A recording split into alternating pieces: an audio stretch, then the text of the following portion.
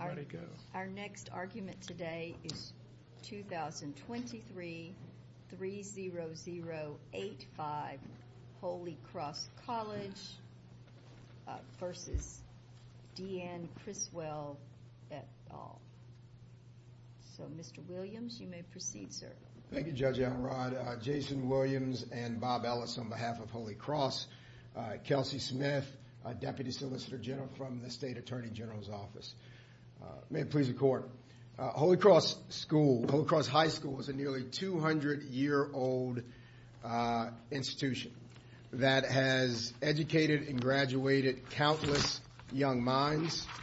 In 2005, Hurricane Katrina eviscerated the entire school and much of the city of New Orleans.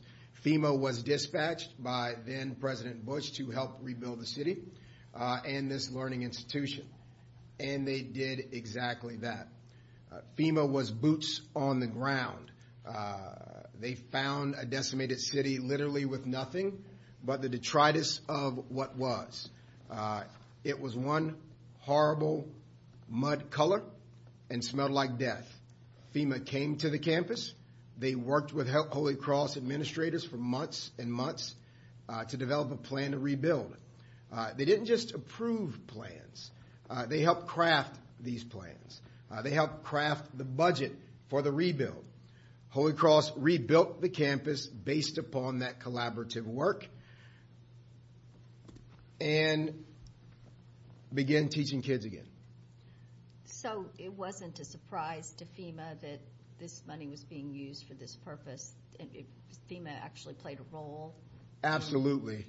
Absolutely, Judge. There are reams and reams of documentation in which Holy Cross had an idea and FEMA had a better idea, and FEMA's other idea was incorporated into the new idea. There were economies of scale in terms of consolidation of buildings. A number of buildings were spread out over the former Ninth Ward campus. They were able to build it smarter and build it better and save taxpayer dollars and Holy Cross dollars to consolidate several buildings into one, the Central Services Building. Could you clarify something that I don't quite understand? The $79 million, does Holy Cross still get $79 million, but it just doesn't get it the $5 million for this purpose, but it could get the $5 million for something else? Or does the money get reduced? So this is a complete, for lack of a better word, clawback of funds that were previously approved and set aside for this project. So it's down to $74 million now. Yes, and we've been fighting a very aggressive clawback, and that number has been reduced over time and through litigation. But all of these funds, all of the initial funds, were agreed upon and planned by the then FEMA administrators and the then Holy Cross administrators.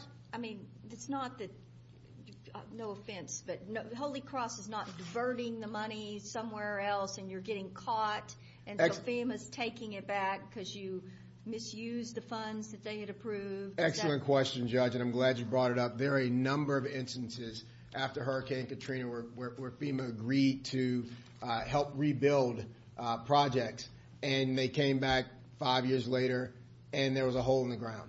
Not a brick was laid on these projects. That's not this situation. Holy Cross actually had a page, several pages, on FEMA's website for a time, and were celebrated as a poster child of how to do this right. Not only that, GOSEP from the state was present at all of these meetings as well. And this wasn't 2 or 3 meetings to get this project done.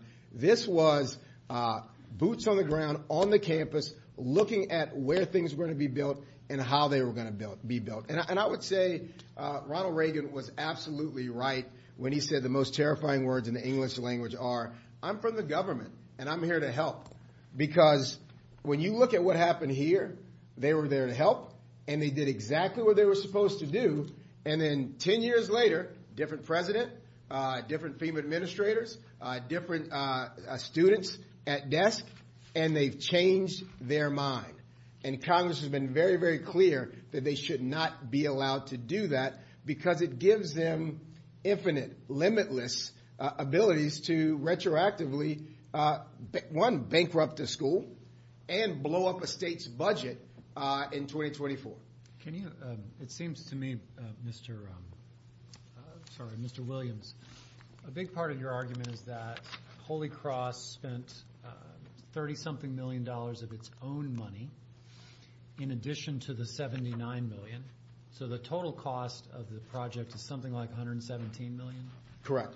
And a good bit of your argument is, well, look, to the extent that there were improvements that wouldn't have been appropriate with respect to the FEMA money, we paid for those with our own money, right?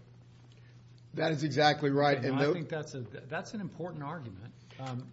But you're saying that what FEMA has done here, the clawback of the $4.8 million, is arbitrary and capricious. Absolutely. Okay, so I think what you need to show in the record is, where is there evidence that shows, yeah, we spent our own money on these, but we didn't spend FEMA money on this? Because if there is evidence of that, and I guess no countervailing evidence, then we might have to find arbitrary and capricious. So if this is a big record, where can you show me, can you point to me, where in the record do I go to look to find evidence like that? Certainly. There is copious amounts of documentation that shows that the $30 million in additional funds came from donations and loans to pay for all the additional amenities to the new campus. And FEMA has ignored this $30 million. But I would argue, and I would even say, I don't think they're going to dispute the fact, and they didn't dispute the fact at any court setting, that these $30 million were raised independently. The argument was, well, all of the money was put into the same bank account. But there is volumes and volumes of documentation and fundraising goals to get to that $30 million. And of course, there's anytime a school or a person takes out a loan, there's documentation of the loans that were taken, and we can very clearly show where those funds came from. And the interesting point is... Can Mr. Ellis maybe on rebuttal give us record sites if they're available, that are readily available? It may be absolutely. Brief, but yeah, that would be absolutely. And I would just also state that the $30 million, that dollar figure didn't come out of thin air. They were able to figure out what they needed to raise and what they were going to have to take out in terms of loans in order to make up the difference from what was approved by FEMA, which in its very nature is arbitrary and capricious. I guess there's another, to be fair to the federal government, there's another story that one could tell about this, which is, yes, sure, Holy Cross spent the $38 million, but part of the $79 million was itself spent on, I don't know what the term is, inappropriate projects, non-recoverable, I don't know. I guess I need to understand from the evidence, like which is the true story, I guess. And to be clear, it's typically in the middle. But it was in the middle of those negotiations. And so in terms of... Well, if it's in the middle, then how can we say it's arbitrary and capricious? Well, when I say it was in the middle, in terms of how they reached these dollar figures, there was agreement. There was work. This was not a situation in which... And I don't even think the government's going to argue this today. This wasn't a situation in which Holy Cross came up with a design, came up with a dollar figure, and presented a page or design pages to FEMA to pay for. This was crafted hand in hand at a time when there were no banks, there was no city hall, there were no schools, there were no people. What you're bringing up is another aspect of your argument that I do think is important, and that's what I think of as the reliance part of your argument. You're saying that, I think what you're saying is, this was presented all along to FEMA, or to somebody at FEMA, I'm not sure who. They were aware of the scope of the parameters of the rebuild, and it was approved along the way, and then there was a sort of a bait and switch, a reversal. Again, I'm going to need to look at the record in detail. If I look at the record, are you able to point me to in the record where I can see that, yeah, these things were being presented to FEMA all along, they knew about it? Yes, and I think Mr. Ellis is pulling up those dates and times, but there wasn't one specific time in which there was presentation and approval. There were a number of small presentations and approvals throughout the months and months of planning of this building. Originally, Holy Cross was located in the lower Ninth Ward. Yeah. And this design plan found a new site that would be on higher ground, and there were a number of buildings that Holy Cross could have rebuilt or could have built the same building the way it was built over 100 years ago. But those design concepts were not in line with current building codes. The heating, cooling elements were not even available in 2005, 2006, 2007. And so there were a number of points in which FEMA and Holy Cross saw fit to save taxpayer dollars and Holy Cross dollars by consolidating buildings and consolidating the purpose of buildings. So the Central Service Building, for example, now is a building that does a multitude of things that existed in 4 buildings previously. So there was an effort to conserve and be frugal and to build something that would serve the same purpose that it did before, but for less of a cost. And so, does the 4.8 million, which is the claim, what we're arguing about, I guess, the 4.8, does it focus on any particular building or any particular features of the building? What is the? I guess, I mean, the government will be able to tell me as well, but what's the problem? Where's the problem focused? And so I would argue that the government will absolutely point out different components that are different at the new Holy Cross site than they were at the Ninth Ward site. But those differences are not, it might be the consolidation of 4 buildings into 1 building as it existed before. It might be the different cooling system that is used now that is actually more efficient than it was before. There is no one building or one thing that could be deemed as inappropriate or improper. So is it your position then that it was arbitrary and capricious to use a software that they use for other types of projects that are not hand in hand like this project that was designed to be different all along and was blessed in the beginning? So it was arbitrary and capricious to use that software that's used just for following up on other types of projects that are not hand-in-hand projects. That's exactly correct, Your Honor. They use RS means to estimate this deobligation. In both of Holy Cross's appeals, FEMA invoked Holy Cross's supposed failure to follow procurement standards for construction contracts to justify the use of that RS means. FEMA, in turn, used RS means estimation to reduce the amount of Holy Cross's eligible reasonable cost and drive up the amount of that deobligation. That use of RS means was completely arbitrary and capricious and did not fit with the plan that had been invoked by FEMA from the very beginning. Arbitrary and capricious, though, is a high standard. It is, and there are 4 points, I think, that really show the arbitrary and capriciousness. They fail to recognize, one, that Holy Cross itself paid for any so-called improvements to the tune of donations and loans of $30 million. And the APA requires FEMA, at the very least, reasonably consider Holy Cross's repeated evidence and claims showing that these funds were raised, and they've completely ignored it.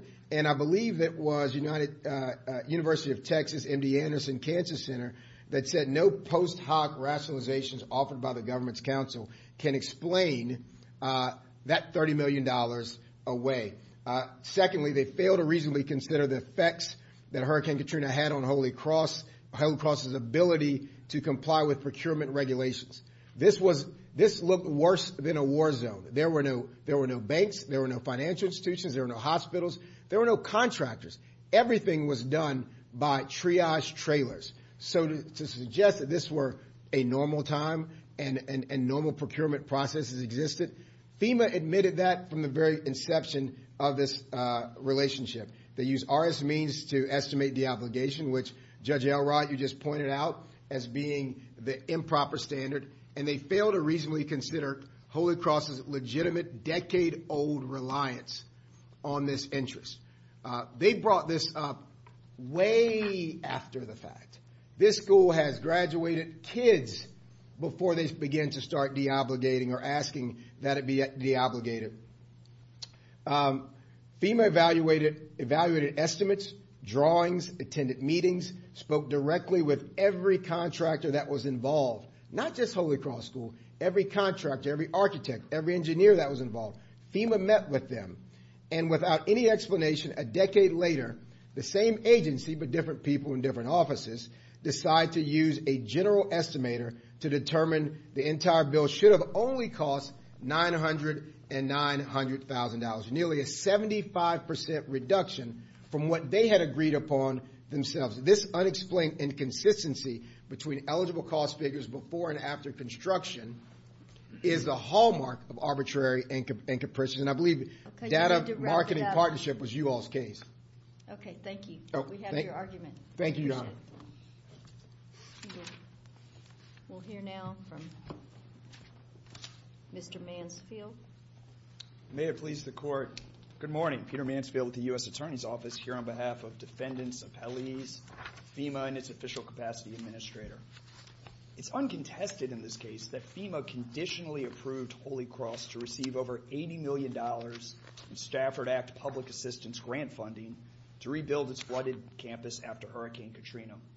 And after a lengthy, interactive, multi-year administrative process, which Holy Cross participated in, FEMA deobligated just a small fraction of that total amount of grant funding on account of ineligible improvements that Holy Cross built on its new campus. After careful review of the thorough and detailed administrative record, the district court correctly concluded two things. First of all, the statutory safe harbor from deobligation in the Stafford Act, Section 5205C, applies only to governmental subgrantee applicants and not to private nonprofits like Holy Cross. And second, that FEMA's deobligation of Stafford Act public assistance grant funding to Holy Cross for those ineligible campus improvements that they built on their new campus did not violate the APA's deferential, Judge Elrod, you said high, arbitrary and capricious standard of review. For those reasons, the court should affirm. The Stafford Act part, are you saying that they should never have approved it? They should never have approved it to begin with? Is that what you're saying? No, it's a bit more nuanced than that. Holy Cross is a private nonprofit. In the statute, the Stafford Act does allow private nonprofits to be subgrantee applicants and eligible recipients of Stafford Act public assistance grant funding because they're an educational institution. So there's no question about Holy Cross's eligibility in the first instance. The deobligation is a much more far down the line analysis, focusing specifically, and I'm going to direct you to page 4 of our brief, on a line item table of certain architectural features and overbuilds that Holy Cross built on its new campus that were ineligible for Stafford Act public assistance grant funding because they were improvements. Stafford Act grant funding is limited to the amount necessary to rebuild the damaged facility on the basis, I quote, of the design of the facility as it existed before the major disaster. But they knew that the buildings were going to be consolidated and rebuilt, so they couldn't be exactly the same. That is true, but it's still the money does not increase as a result of Holy Cross electing to build improvements, consolidate, and build additional square footage. I thought that was part of what was blessed by FEMA. Is that not true, that FEMA said, yes, you really should not spend the money to rebuild back this building. You should consolidate the 3 buildings or whatever.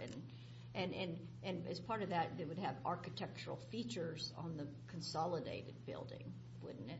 No, at all points in time when FEMA was approving what's called a project worksheet to obligate federal funding, FEMA is specifically saying the eligible cost will be determined at closeout after the facility is built based on documentation establishing the reasonable cost for the eligible scope of work. And they are specifically saying when project worksheets are approved pre-construction, track your detailed costs because FEMA is statutorily prohibited from paying for improvements. Okay, that's what I'm sorry, go ahead. No, go ahead. Well, so I'm trying to get at sort of, there's obviously a disagreement about $4.8 million. Correct. Initially it was, I guess just as an aside, OIG initially said it was like $80 million? 82. 82. And so FEMA lowered that to 7.9. 7.9. Okay, you know the numbers better than I do. And then now we're at 4.8. Correct. So I guess I want to understand, here, multi-part question. I just want to understand what is the nature of the ineligibility here with respect to the 4.8. And then as you explain that, it seems to me that Holy Cross has two major defenses to that, which is, well, anything that was ineligible we paid for with our own money. And then the second part is, and you already approved what you're now saying is ineligible. You approved it, and so we relied on that, and now you're saying it's ineligible. That's just my rough and sort of rough approximation of what's going on here. So to the extent that's a question, that's my question. I understand. So let's go to page 4 of the table of the brief that FEMA providing 11 line items. They say were ineligible improvements, most of which are architectural features, but there's one big line item. The big ticket item is the Central Services Building. It's called Central Plant, line 11. So these are the specific features. And I'm going to go ahead and jump into the question about, did Holy Cross spend its own money to build these 11 items? And the answer is no. These 11 items, the reason FEMA was able to identify them with this level of specificity is because they appeared on pay applications for federal money. This is a critical distinction. Holy Cross has been talking about private money, going back to the administrative process. This is really just a straw man argument, because at the end of the day, what this case is about, this case in controversy, is a cost accounting for federal grant money. If these things have already been spent using private money, then where is the harm when FEMA deobligates federal money? There can't be double recovery or a duplication of benefits. So again, for an at-cost replacement project, federal grant funding is limited to the design of the facility as it existed before the major disaster. That's 42 U.S.C. 5172. These 11 items were not on Holy Cross's damaged, flooded 9th Ward campus. Mr. Mansfield, let me just understand what you're saying. I'm looking at page 4. I'm looking at item 11. That looks like the biggest item. Central Plant Shell. Central Services Building. Yeah, okay, that's a Central Services Building. $3,202,167.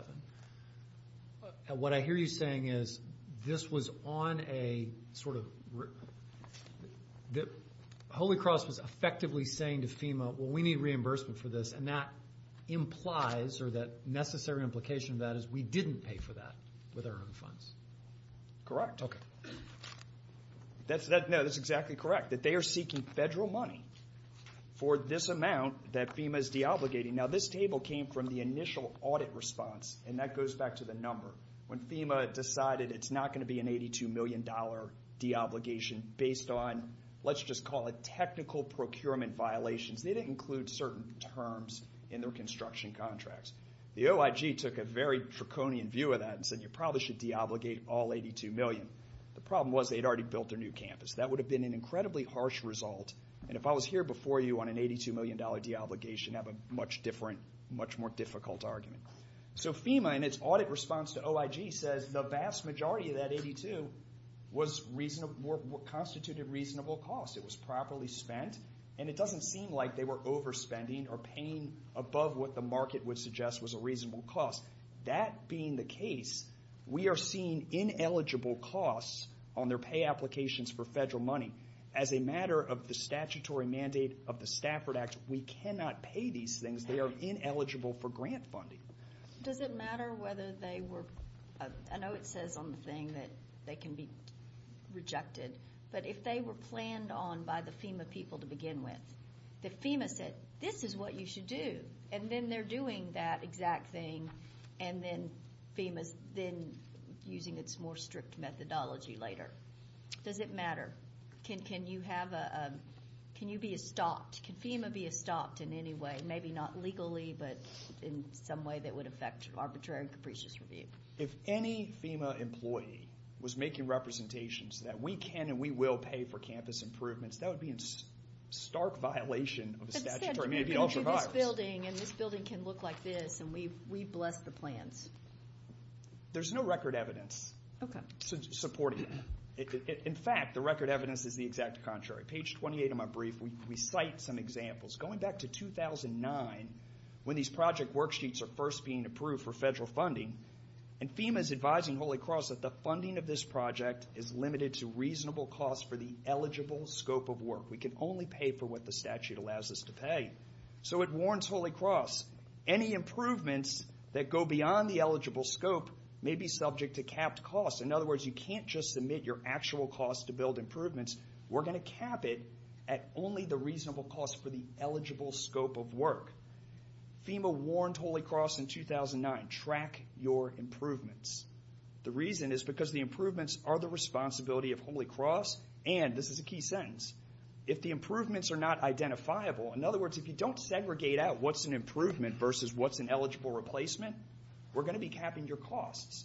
And what they did, and this gets to your question about RS means, in the administrative appeals, when Holy Cross and FEMA are reviewing what's an improvement, what's not, and what's a reasonable cost for the eligible scope of work, they asked Holy Cross, we're approved for an eligible scope of work. You've clearly overbuilt. You've built improvements. The Central Services Building is like 50% bigger than it was in the 9th Ward. It was basically a glorified utility garage where they serviced buses in the 9th Ward. Now it's like a focal point of campus with classrooms and locker rooms and coaches' offices. It's a bigger in square footage. It's bigger in functionality. That's because they don't have the other space anymore. They could have built whatever. Well, true, they relocated from the 9th Ward. That is correct. And they with the blessing of FEMA. The relocation was approved. But again, the federal funding is still limited to rebuild what existed on your prior campus footprint. But they were saving FEMA money by not rebuilding that other part, weren't they? I don't know if it would have been more cost-effective to rebuild the 9th Ward versus Gentilly. I know the 9th Ward was flooded so badly with 3 feet of standing water that it was impractical to rebuild. Which is why FEMA blessed this, even though it would spruce it up some.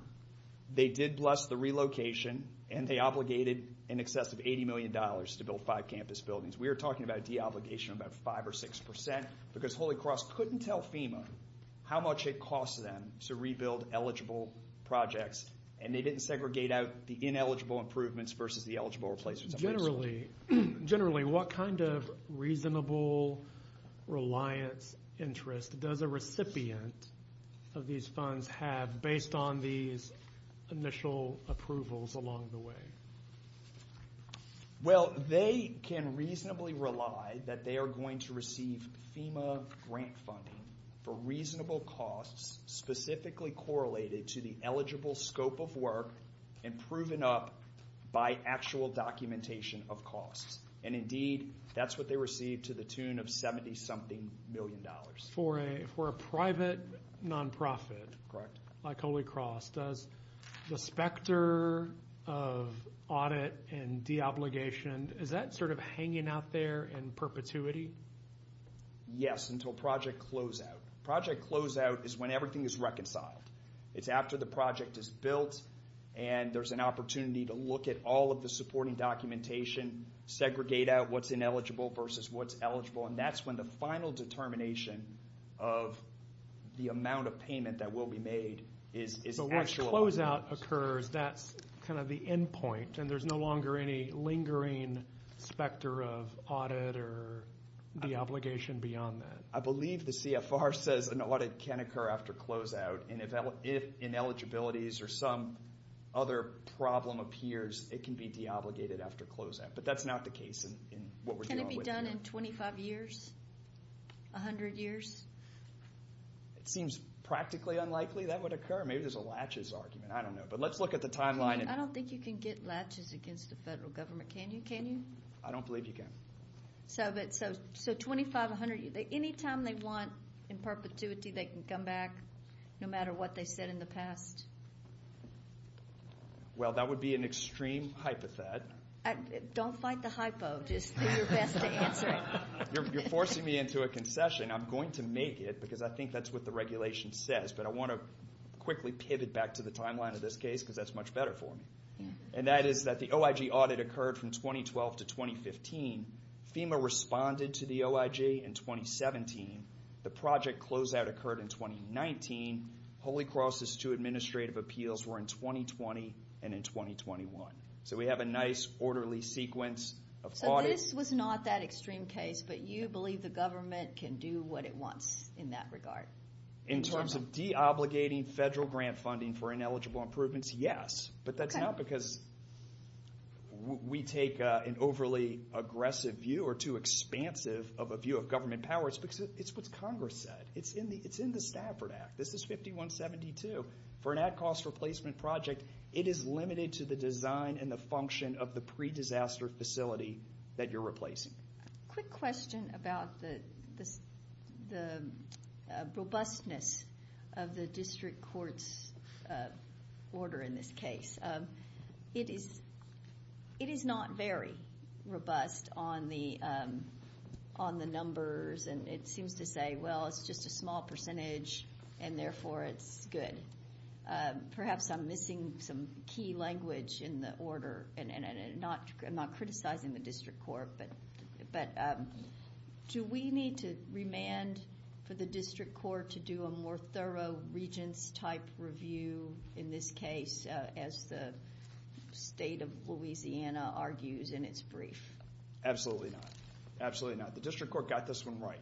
Look, it was only going to respond to the arguments that Holy Cross made, and it appreciated 4 of them, and we've identified most of them here. Holy Cross used its own money. District court addressed that. Exigent circumstances justify ineligible improvements. District court addressed that. The central services shell, you de-obligated too much. RS Means was too heavy-handed. You should have used a proportionality model. District court addressed that. The fact that Holy Cross had support from the state grantee in the state of Louisiana, who's the amicus now. District court addressed that, and that statutory safe harbor from de-obligation, which is more a pure issue of statutory interpretation. District court addressed that. Citations to the administrative record throughout that opinion. So we appreciate APA review is not a rubber stamp. It's not toothless. Maybe it has serious bite now. This court has used that phrase before. But whatever dental analogy you want to use, this particular opinion from Judge Fallon satisfied it. And there's really nothing more he can do. Remand would not be appropriate. And let's bring up... You said dental analogy, didn't you? Serious bite, it's not toothless. Yeah, it's a serious bite versus toothless. It set my teeth on edge. Go ahead. I think I lost my train of thought. I'm sorry. Holy Cross filed a motion for new trial, a Rule 59 motion. I think one of the first questions that was raised was, and I think you invited Mr. Ellis to address this on rebuttal, did you ever show the breakdown of where you spent your private money? That was precisely the issue Holy Cross brought in its motion for new trial. The district court addressed that and rejected it, saying you've only produced a couple documents from the administrative record, and, I quote, they raise more questions than they answer. And at the end of the day, they do not satisfy your obligation to show that somehow my initial opinion on summary judgment was incorrect, nor do they establish what the breakdown was between your private money versus the federal money. So the district court, again, addressed every argument that Holy Cross raised. Each one of the district court's findings are cited to and rooted in the administrative record, which, of course, is the universe of what the district court is going to review. The state amicus brief cites a lot of other things that are not in the administrative record. That's totally irrelevant. I don't need to educate the panel on the scope of APA review. This is a highly deferential standard of review. The statute has not been amended, so it's not a rubber stamp. But again, the agency, its proceedings are entitled to a presumption of rationality. You're looking for a decision that's both reasonable and reasonably explained. That's a phrase the court has used in some recent APA cases. The district court's opinion satisfies that standard. FEMA's audit response, its decision on the first administrative appeal, on the second administrative appeal, reasonable and reasonably explained. The district court correctly granted summary judgment in favor of FEMA after a careful review of the administrative record. If there's no further questions from the court, we would urge the court to affirm. Thank you. Thank you.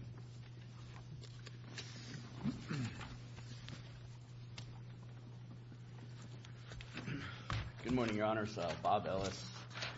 First of all, I'd like to drill down on some issues. If we're going to go with dental analogies, I can't imagine a better one when you're talking about FEMA, because it's been about that for my client. Completely painful the whole time.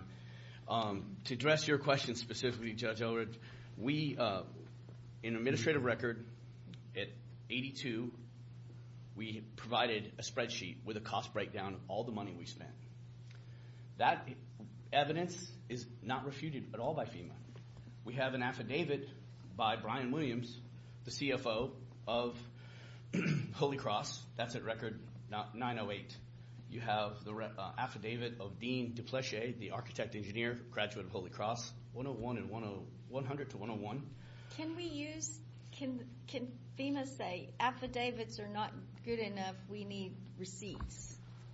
Your Honor, they asked for those receipts a decade after the fact. But going back to the record at 4849 to 4861 is PW 13136, which version 5 dated, and it is a record that demonstrates that on May 11th, 2009, FEMA knew about the enlarged building, the Central Services Building. Now, it's important because FEMA says we didn't know you were going to build it, but it's right there in their records, not ours, their person.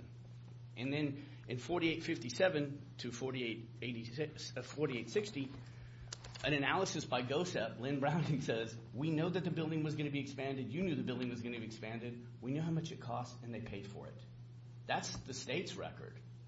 So when FEMA tries to play like they didn't understand or they didn't know, that's disingenuous. And the problem is FEMA's a revolving door. We've gone through so many different individuals, we don't even know who we deal with anymore. Mr. Williams and I met with him in D.C. before the first appeal. That person has been removed 3 times over now. And they lack consistency because it's like there's no transfer of institutional wisdom. One makes a decision, but the next one doesn't have to follow it because they have wide discretion, which I believe it can't be any consequence in wages and wine case, your case, which talks about serious bite. That the APA requires FEMA, at the very least, to reasonably consider. There is not one iota of documentation that FEMA looked at our contention that we spent our own money. Not one. Not a single record. They disregarded it the entire time. We had multiple Zoom meetings with them. They could Q&A our people. We gave them all the records we have. They just never considered it. And the district court didn't either. He said in his original district court opinion, he said, only if you would have done this. And I'm like, Exhibit G, sir. Exhibit G, it's in there. We had to go file a motion for reconsideration. He's like, well, that raises more questions than it answers. Well, then in that case, then summary judgment's not appropriate. We'd have to go back and review evidence. That's the question. That is the problem with his opinion on the motion for reconsideration. We agree with FEMA on one aspect. We think this court can reverse and doesn't need a remand because the record's clear. They did arbitrarily and capriciously deobligate money. Remember, they started at $82 million. We're down to 4.9. But they want us to pay for it. They want Holy Cross to pay for it. Well, here's the problem they end up with. Under the Stafford Act, 5205C, the state of Louisiana is who they would have to go back to get the money from, but they're protected under 525OC. They're protected. The FEMA cannot get money from the state of Louisiana. When GOSEP called Holy Cross asking for the money back, we said, we don't have it because we spent it. And you know we spent it because you're with us, and we don't have it. And you know what? You can't make us pay, which is why the state of Louisiana filed an amicus brief saying this could really disrupt our coffers because now FEMA is expecting us to pay. And in the district court's opinion, when he analyzed 5205, he said, if it doesn't lead to absurd consequences, I have to go with what it says. This is an absurd consequence because you're asking for money back that we spent. Your record shows we spent it.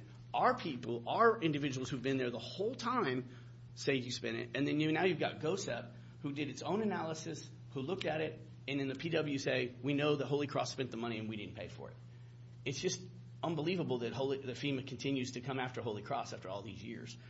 I guess that was one other question, Judge Elrod, you asked about. To be clear, the money's all spent. We don't have any of it because as it came in, we spent it. And then we used our own funds to facilitate it. And the reason the Central Service Building that they talk about, if you look at the PW and the record I just indicated, if I could just finish for 1 minute, it states that the building was a shell to accommodate Holy Cross to go in and replace buildings that it had lost. So in other words, the bottom floor is a complete shell. So they were going to repurpose the what I call a warehouse into classrooms and the gym. So in conclusion, Your Honors, we think that the matter needs to be reversed. We don't think it needs to be remanded, but if you don't feel it can be reversed, then please reverse and remand it for further evidentiary procedure with regard to the expenditures. Thank you, Your Honors. Thank you. We appreciate the arguments of Mr. Williams, Mr. Ellis, and Mr. Mansfield. Very good arguments all around. We're staying in recess, and the case is submitted. Thank you, Your Honor.